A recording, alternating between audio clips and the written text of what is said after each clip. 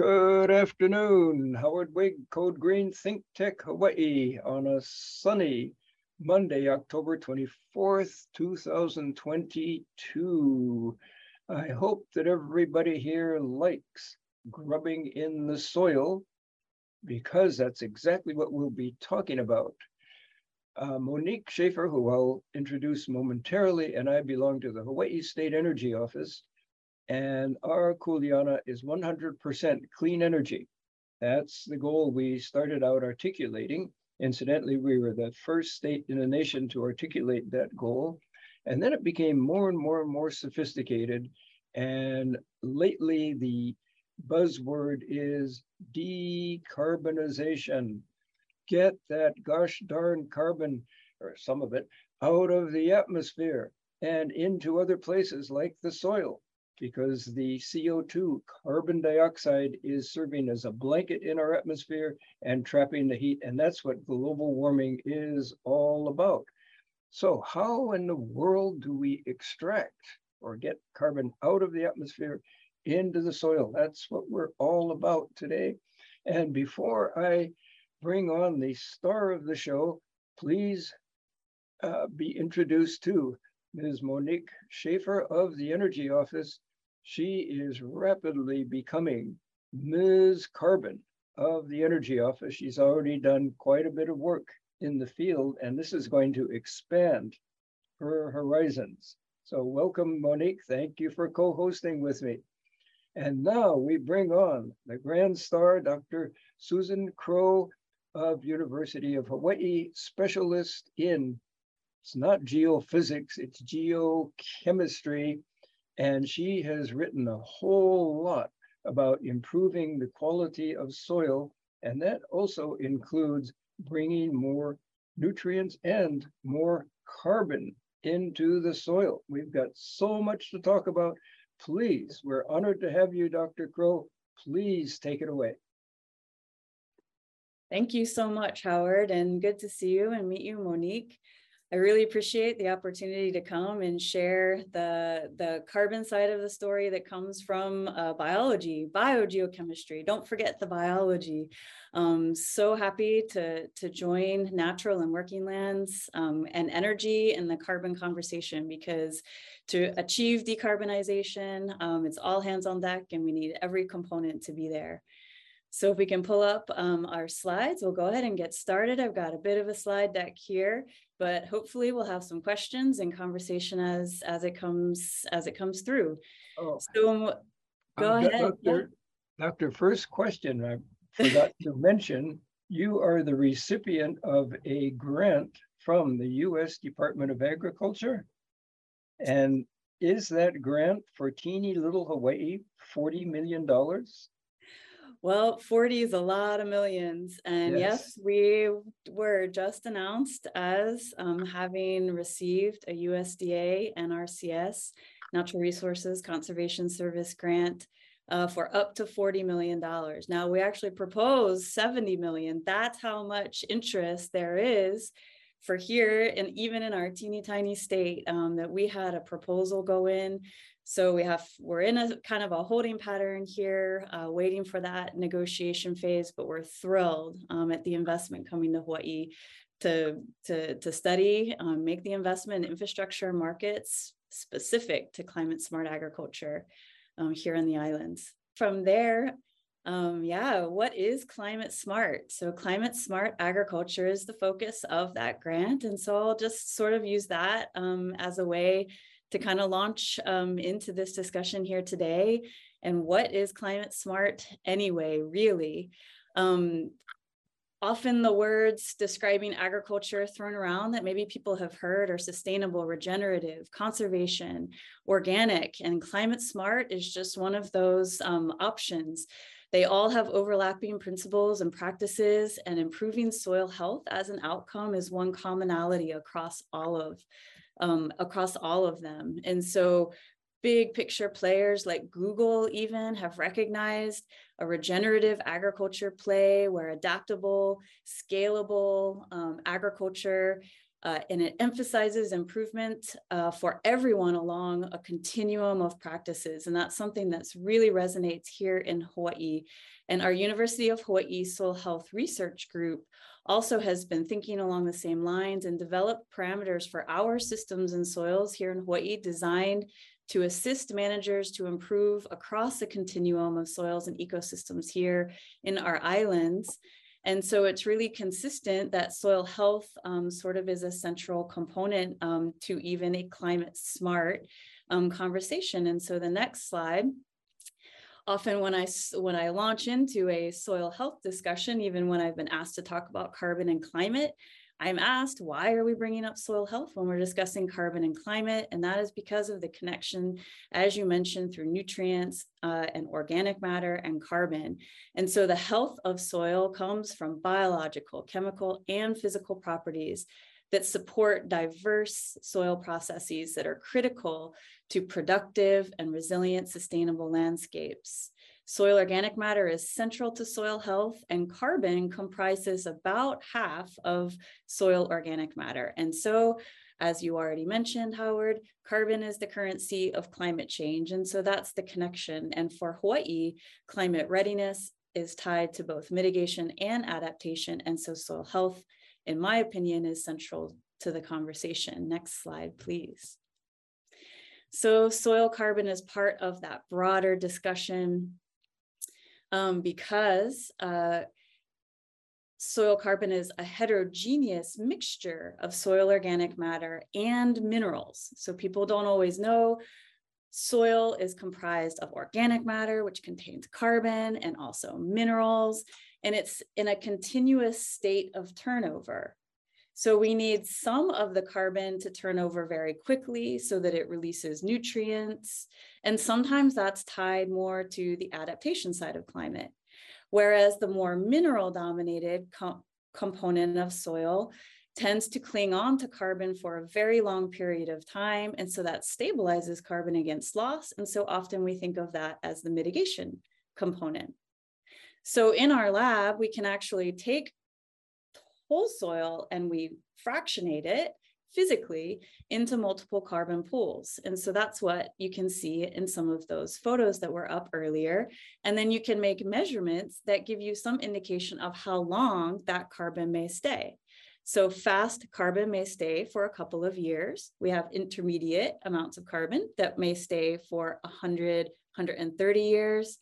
And then that slow carbon pool may stay for hundreds, if not thousands of years. And this is why soil carbon is so important. Next slide, please. So to get back to the climate change mitigation component, thinking about not just soil, but the whole ecosystem, in all ecosystems, which are inclusive of all of the greenery that you can see above ground, but all of the stuff that you can't see below ground, soil carbon capture, so using our natural systems to capture carbon dioxide in the atmosphere and get it below ground for long periods of time is the critical component. And so it depends not only on the amount of carbon, but how long those carbon inputs remain below ground. So that time frame is really critical. Next slide, please. When I talk to the policy crowd, often this issue of how long does carbon stay below ground or permanence is something that comes up a lot. And so that aspect of time is something that's very important, fast versus slow, and also the vulnerability of that carbon that goes below ground to losses. And this is something that people see in fires, right, above ground, okay? But something like fire here in these photos also affects the below ground, but maybe not as much. Because as you can see, fires come through and may devastate the above ground. But in that last picture with the little bits of green popping up, particularly in healthy grasslands, within days, a fire will go through, take out all of the above ground biomass, but because the roots and everything below ground remain intact, it can support a very rapid regeneration of those losses above ground. And so investing in trees sometimes can be thought of like volatile stocks. They come, they go, they're vulnerable. Cryptocurrency is another example, and the soil is your municipal bond. Like kind of slow and steady, has ups and downs, but is there for you in the long term. And so in our next slide, we have a nice representation of how photosynthesis is that biochemical reaction that fixes carbon from the atmosphere. It can be shunted below ground into that root system and out into the soil where it binds with minerals. And soil contains more carbon than the atmosphere and plant biomass combined. And so that is why I focus on the potential for soil carbon to be a critical component in climate readiness and decarbonization in Hawaii. Next slide shows this more as an ecosystem, and carbon stocks versus carbon flow is some of the technicalities that make it a little bit difficult to include these really dynamic systems in a decarbonization exercise. It's hard to get a feel for how much, which is the stock, and the flow, which is how quickly the arrows are moving in and out of systems. And so the carbon works in a cycle. And so you don't always know how much, but also how fast carbon is moving from one place to the next. And so that's part of the challenge.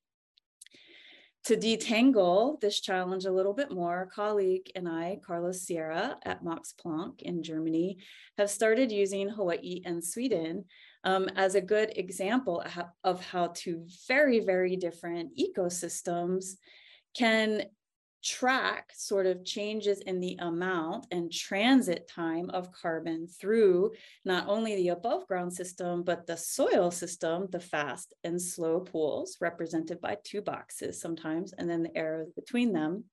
And by doing this side-by-side comparison of what people know to be very different, right? Tropical perennial grasses in biofuel forage or feedstock here in Hawaii versus boreal, cold, and temperate in Sweden. Very, very different. And so we can use the next slide to sort of walk through how you can think about carbon entering into a system and then flowing through the system over different periods of time. And so if you think about 1 unit of carbon coming into those very different systems and moving through, on a 20-year time period, we actually found that about the same amount of carbon sequestration occurs. But on the lower line, it shows when you don't think just about 1 unit of carbon, but we have higher productivity here in Hawaii. And so over longer periods of time based on actual productivity, you can see that Hawaii's system sequestered more carbon, about twice as much on a 20-year time frame. So very different systems. Okay, but carbon sequestration is just an amount of carbon over time. It's not actually directly comparable to warming. So how do you make that connection between carbon sequestration in soil and systems and actual warming? And that's the trick. So the next slide shows a series of curves for the two different systems over an even longer period of time. And we've applied a novel computation called the climate benefit of sequestration in units of warming, not carbon, but in warming. And you can see how the lines change over time, cross, and over a longer time frame, it's actually the Sweden sample, the Sweden example that has a greater climate benefit of sequestration on a 100-year time frame. So in Hawaii, it shows we should focus on these shorter time frames to maximize climate benefits.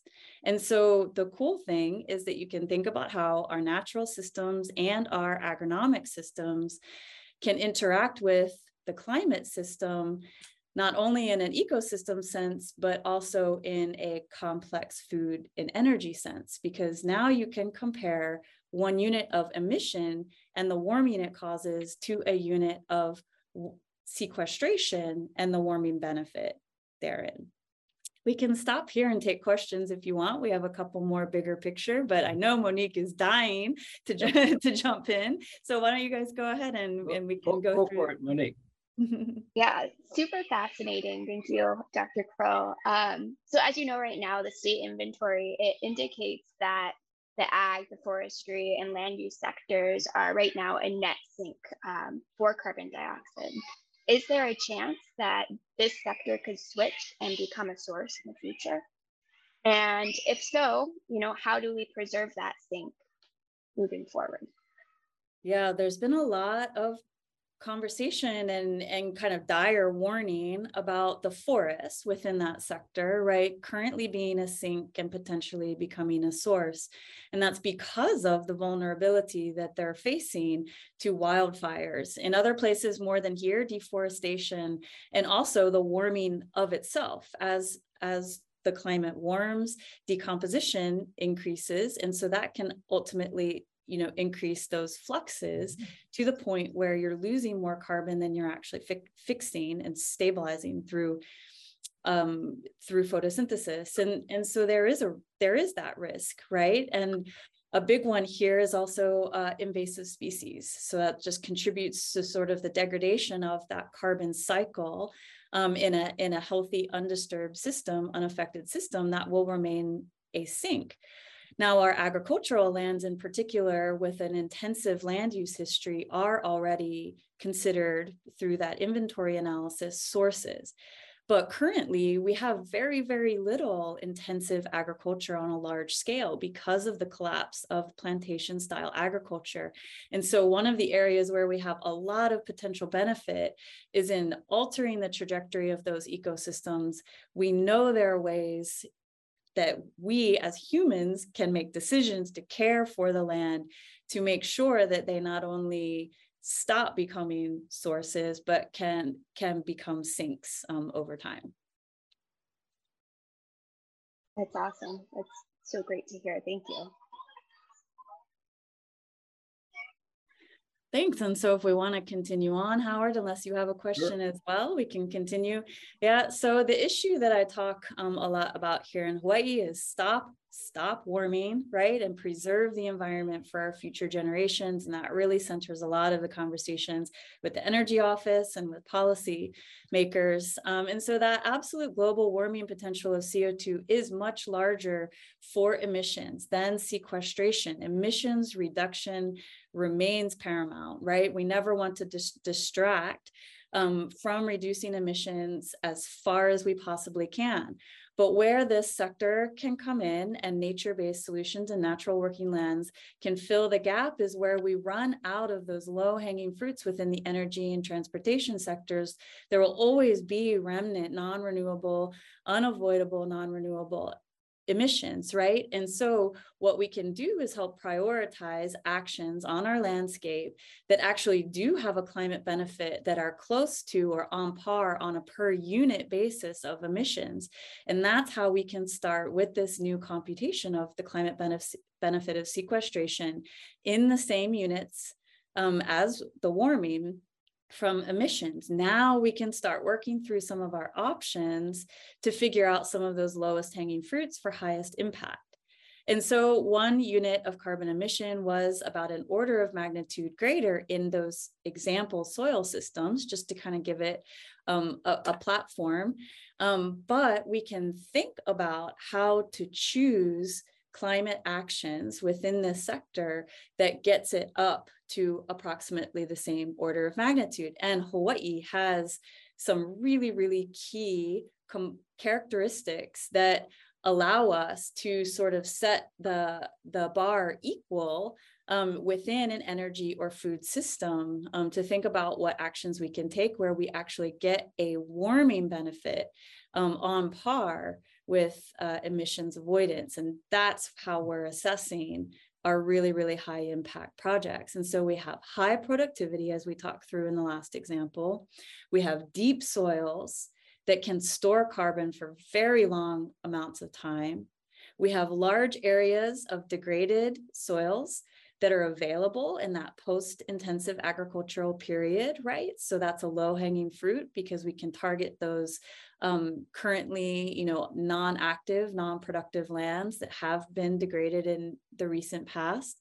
We also have volcanic ash soils, which has an extraordinarily high capacity to store carbon and keep it there for very long periods of time. And so we have a lot of interest, as well as evidenced by that $70 million proposal we just put in, with 50 plus producers coming to the table across all of the natural and working lands, agricultural sectors, forests, ranching, agroforestry, and food production, who said, we're ready to implement management strategies that will maximize our climate benefit.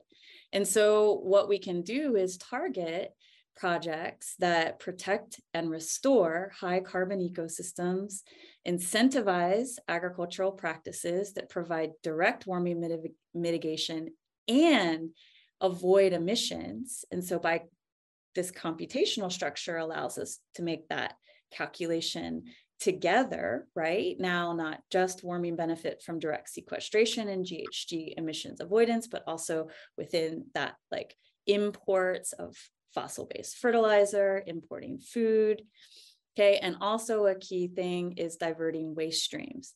Anytime you can take some aspect of our circular economy that would go into a landfill and trap it and stabilize it or convert it into a soil amendment such as compost or biochar that would then go back into our agricultural landscapes, that's where we're going to have maximized climate benefits as a result of what we invest in here in Hawaii. And so when I talk to people about what those critical component of climate solutions portfolio might be, you know, it's really across these areas, right? Providing quantifiable warming mitigation and co-benefits to the environment. So back to soil health, right? Carbon that comes along with building climate smart agriculture will also build health and resilience into landscapes through building health into our soils. And so a key component of sustainable food and energy systems is a component of restoration of these biocultural landscapes. And any given initiative put forward is only one component of a larger integrated approach. And that's where hooking up with you folks in the energy office and talking about decarbonization in conversations like that is so critical. The main thing we want to do is tear down barriers for people implementing these climate smart agricultural practices in the context of much broader decarbonization conversations, because it's going to take an entire portfolio to achieve decarbonization. Wow, you've just given us a whole semester's worth of work here in 20 minutes, Doctor. I know Monique is bursting with questions, but let me ask some more down-to-earth type questions. You apparently have 50 partners in this endeavor in little old Hawaii. You have located 50 people or 50 organizations and farmers, ranchers, whatever. Yeah, we actually have more than 50. I mean, the list is amazing. What the 50 was just at the proposal phase, which was a very rapid phase. These are 50 plus farmers, ranchers, producers. So not the producer organizations, not the universities that pitched in, not the agencies, just the producers who came together and pulled like a fully developed budget and project that they are ready to implement within the first year. Now, we know that we didn't reach everybody who has interest, right? So we actually built into our proposal a second phase where we reach more people. We know there are more people out there. And so we built that into the proposal. But just at the proposal stage, over 50, isn't that incredible in little Hawaii?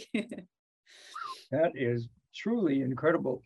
Can you just briefly list the type of, who are these 50 plus entities out there? They're just in groups. Yeah, so we took the approach for this proposal, very different than other places. We took the approach of doing this for the good of Hawaii, to achieve Hawaii at the state levels decarbonization and climate goals. And so we wanted to build a diverse portfolio of projects. And so we very actively sought people across the agricultural sector, defined very broadly as inclusive of forest projects. So we have foresters who are interested in large scale koa reforestation.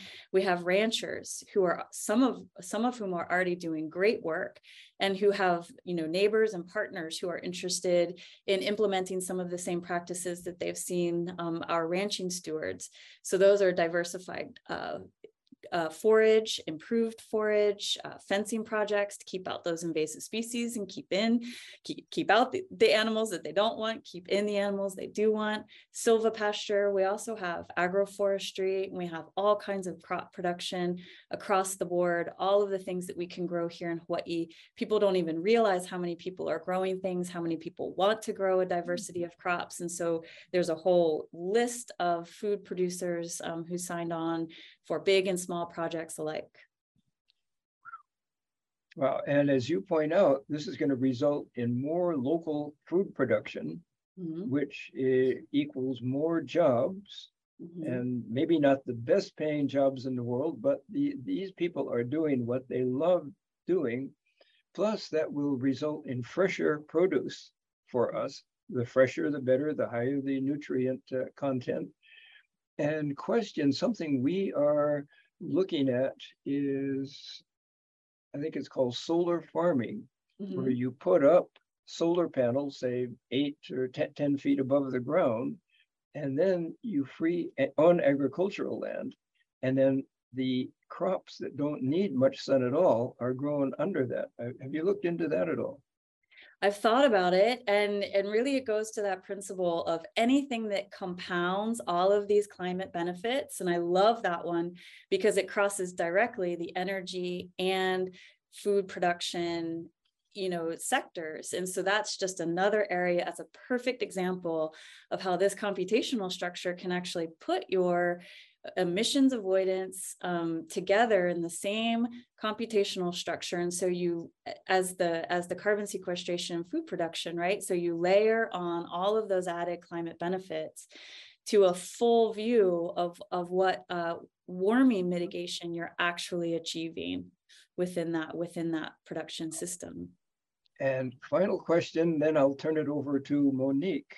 It sounds like little old Hawaii is a petri dish for this type of research. So as you are progressing, you are publishing in national and international journals?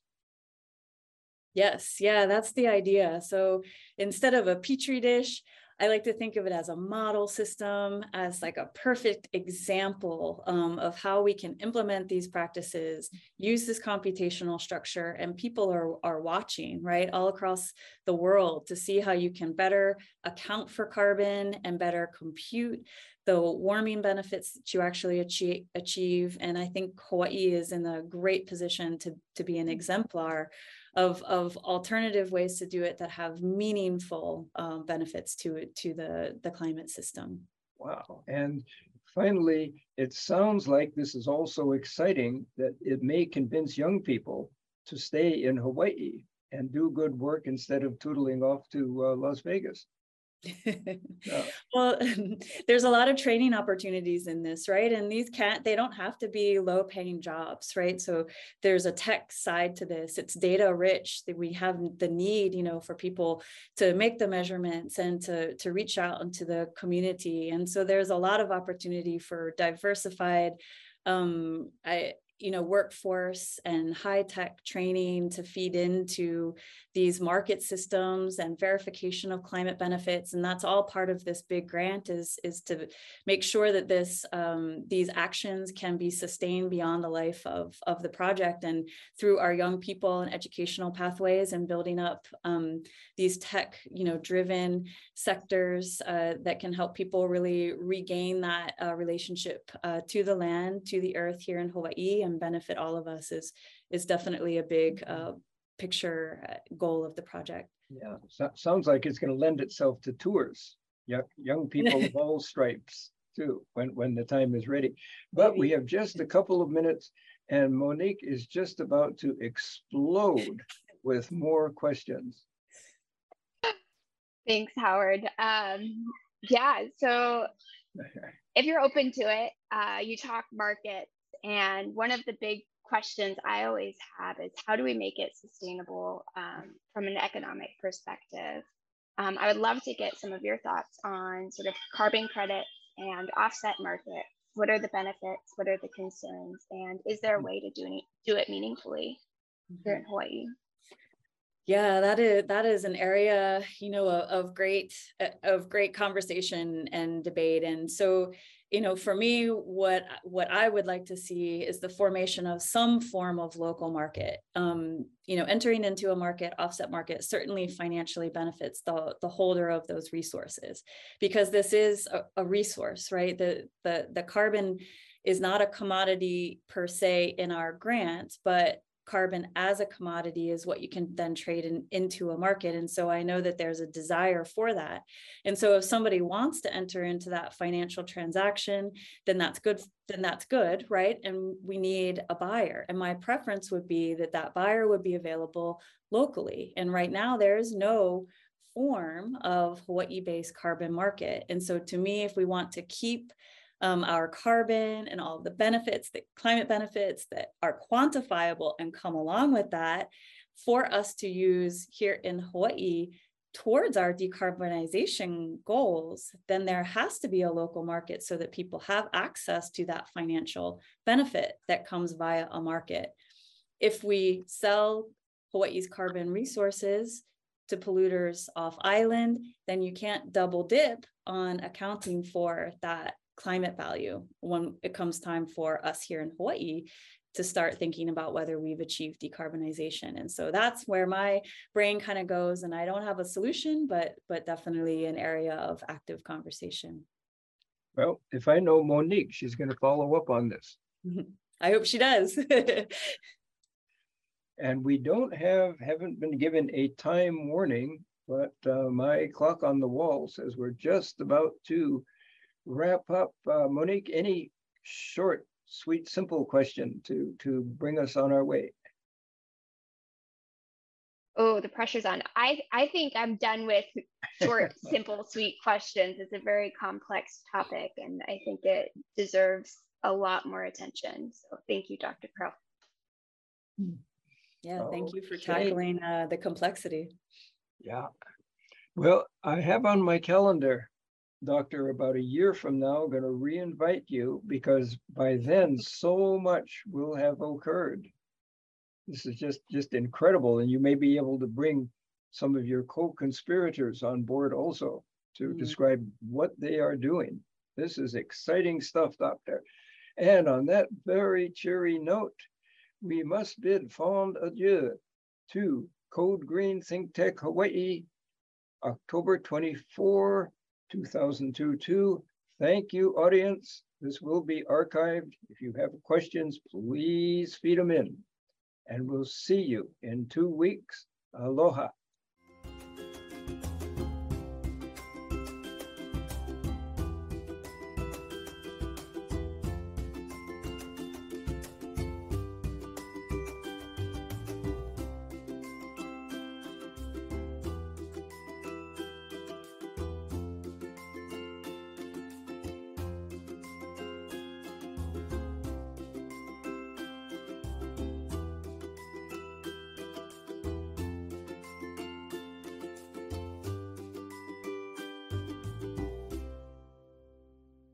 Thank you so much for watching Think Tech Hawaii.